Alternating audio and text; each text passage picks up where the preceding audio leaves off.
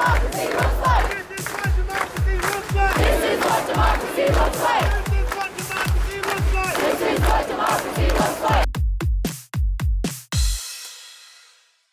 Hey everyone! Welcome to Be the Change. My name is Lily Mott, and today I'm going to be talking about how change comes when you make a difference for yourself. So, my guest this week is Millie Bevan, and she is the founder of a project called Our Happy Notes, which began as an outlet for random acts of kindness, but has become a way for Millie to express herself while advocating for mental health awareness and other issues. Millie is doing some great work, and I really enjoyed chatting with her. So, without further ado, let's get started with this episode featuring Millie Bevan.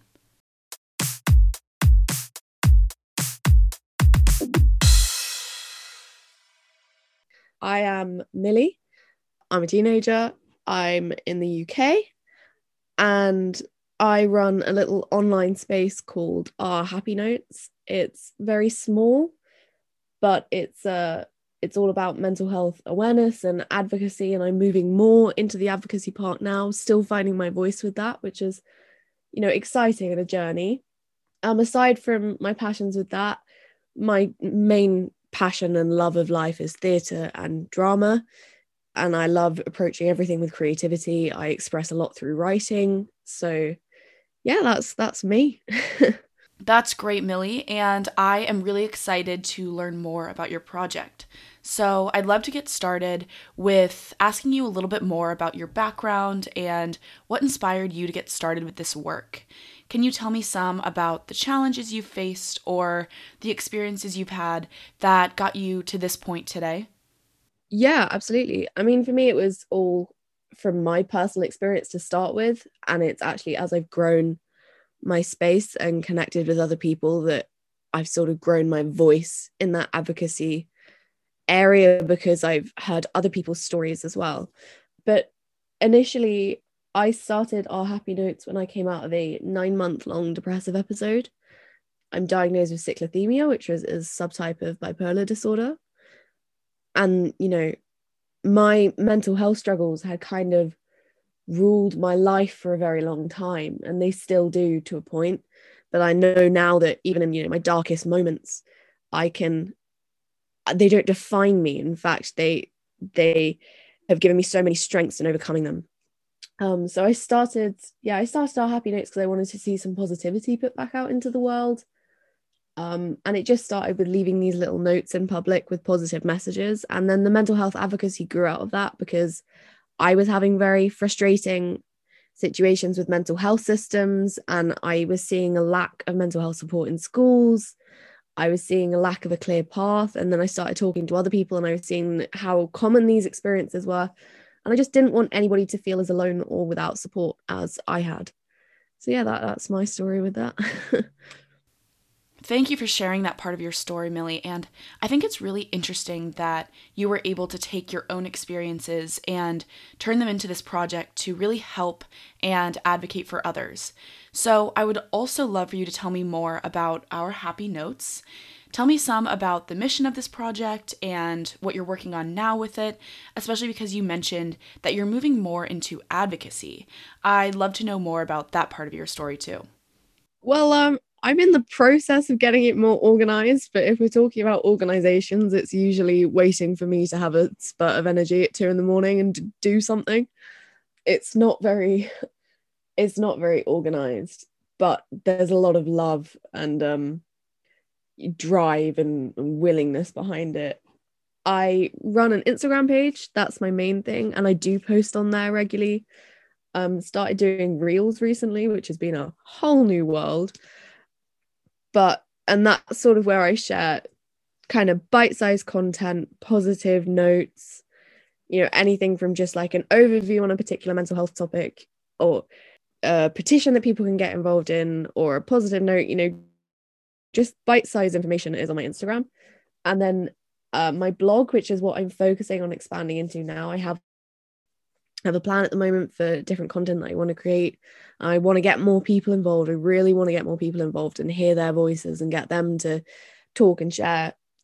But yeah, the blog is where I'm expanding into now, and that's where I kind of more developing my voice in an advocacy way. I'm looking into an essay at the moment, which started as an idea on whether diagnosis was a good or bad thing or dependent on the system, because I think it can be a very confusing thing when you're given a diagnosis.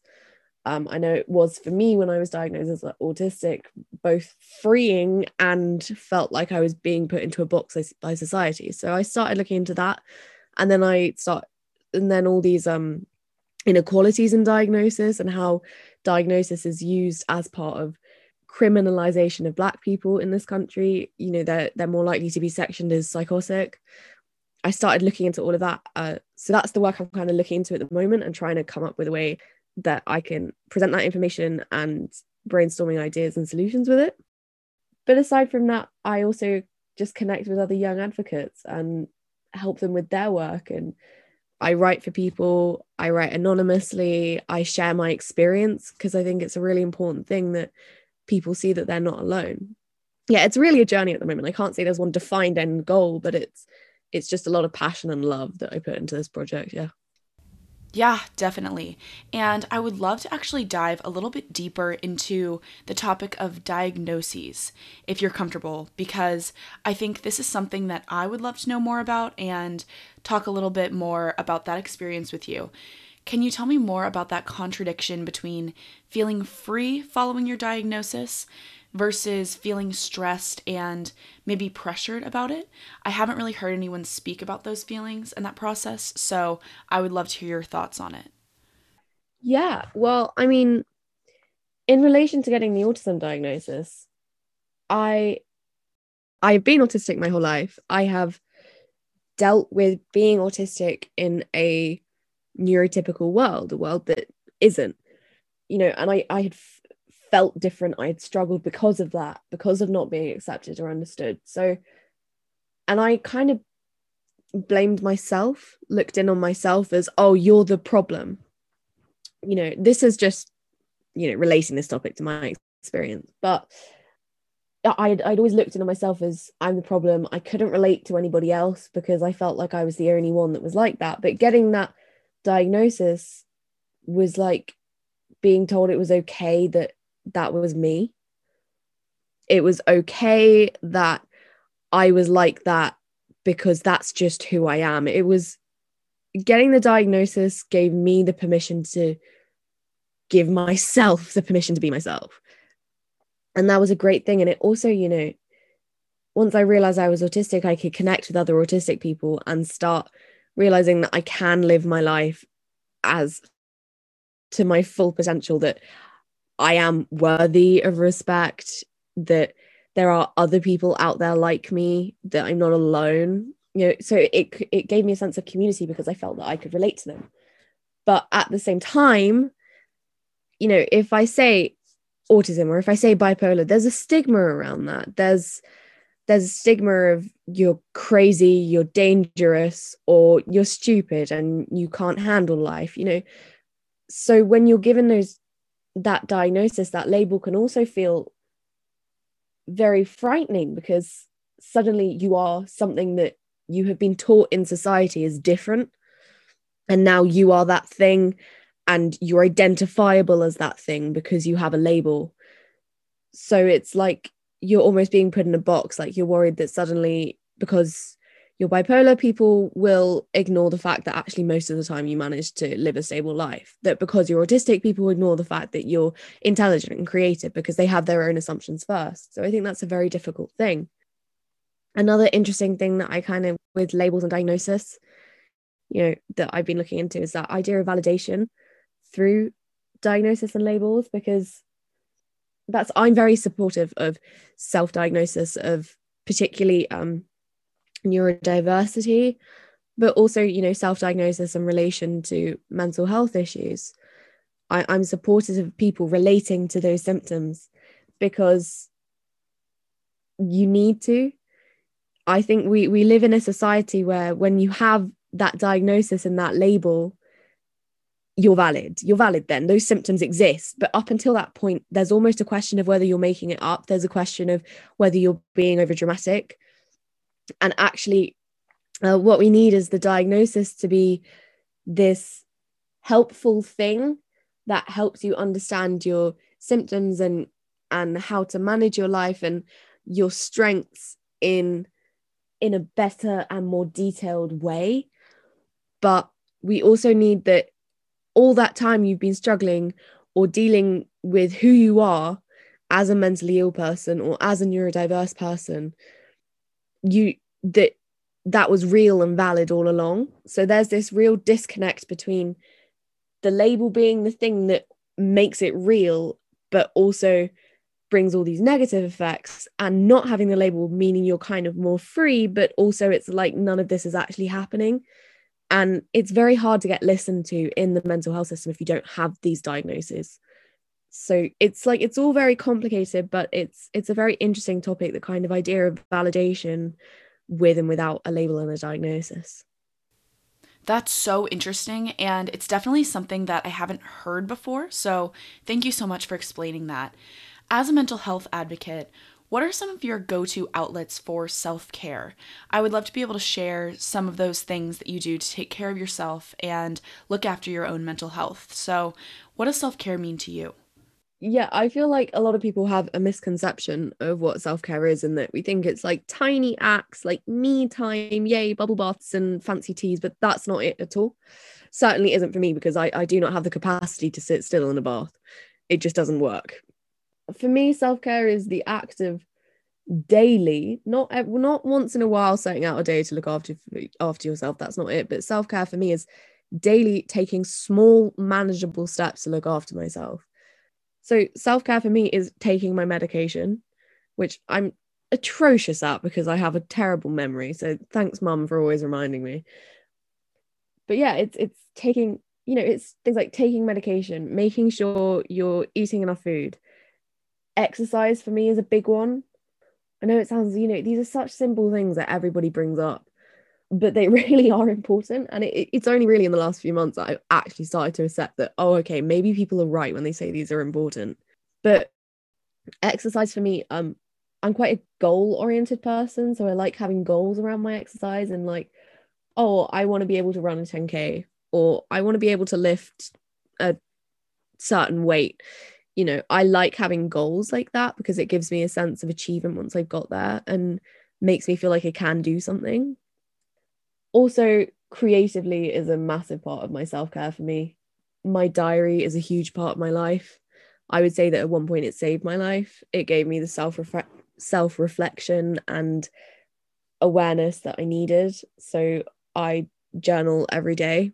That's hugely important to me.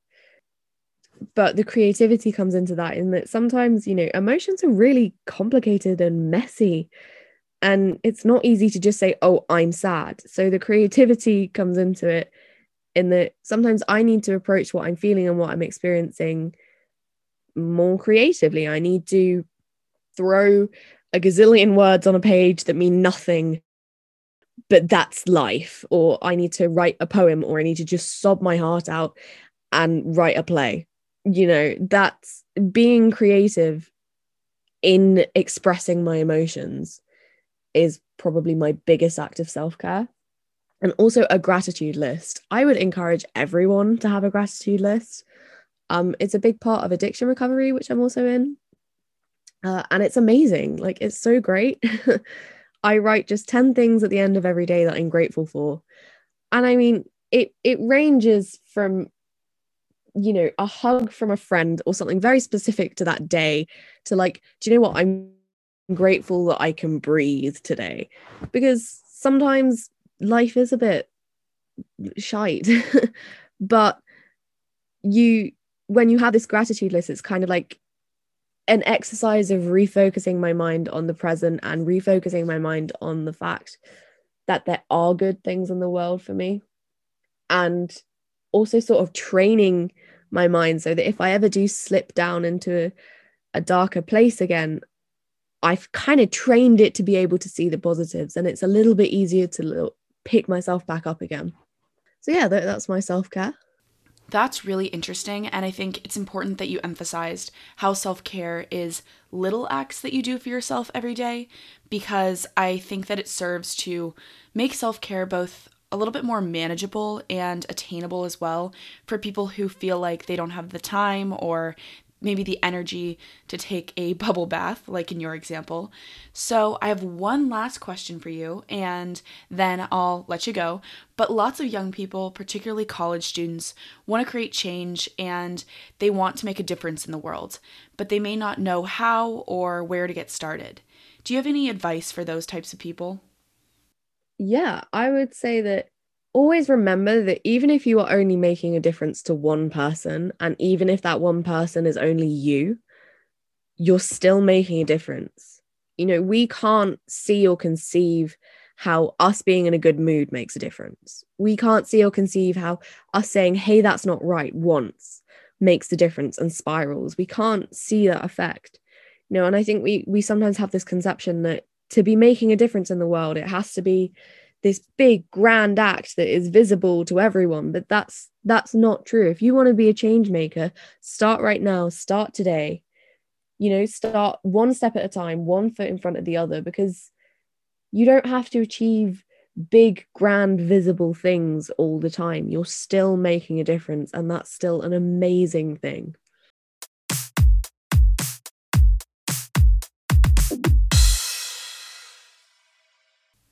I really enjoyed talking with Millie, and I think her story is really inspiring because she's really been able to use her own struggles and her own experiences to help others.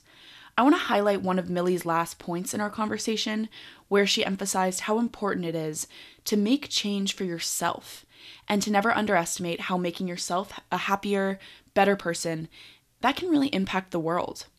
Millie's words reminded me of how random acts of kindness can create a chain reaction of positivity, and that can ultimately impact so many other people. By checking in with your mental health, you're making a change, because change doesn't have to be on a grand national or even international scale, but it can, and it really should start with you. Focus on your mental health first and foremost, because change comes when you make a difference for yourself.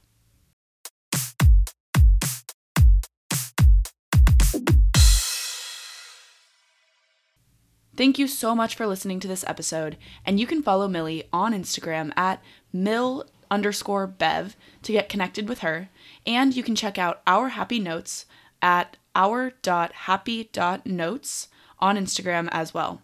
If you want to talk about anything I mentioned, please reach out to me by email at lily@bethechangepodcast.org or on Instagram at bethechangepodcast. Tune in for my next episode, but until then, be the change you wish to see in the world. Bye, guys.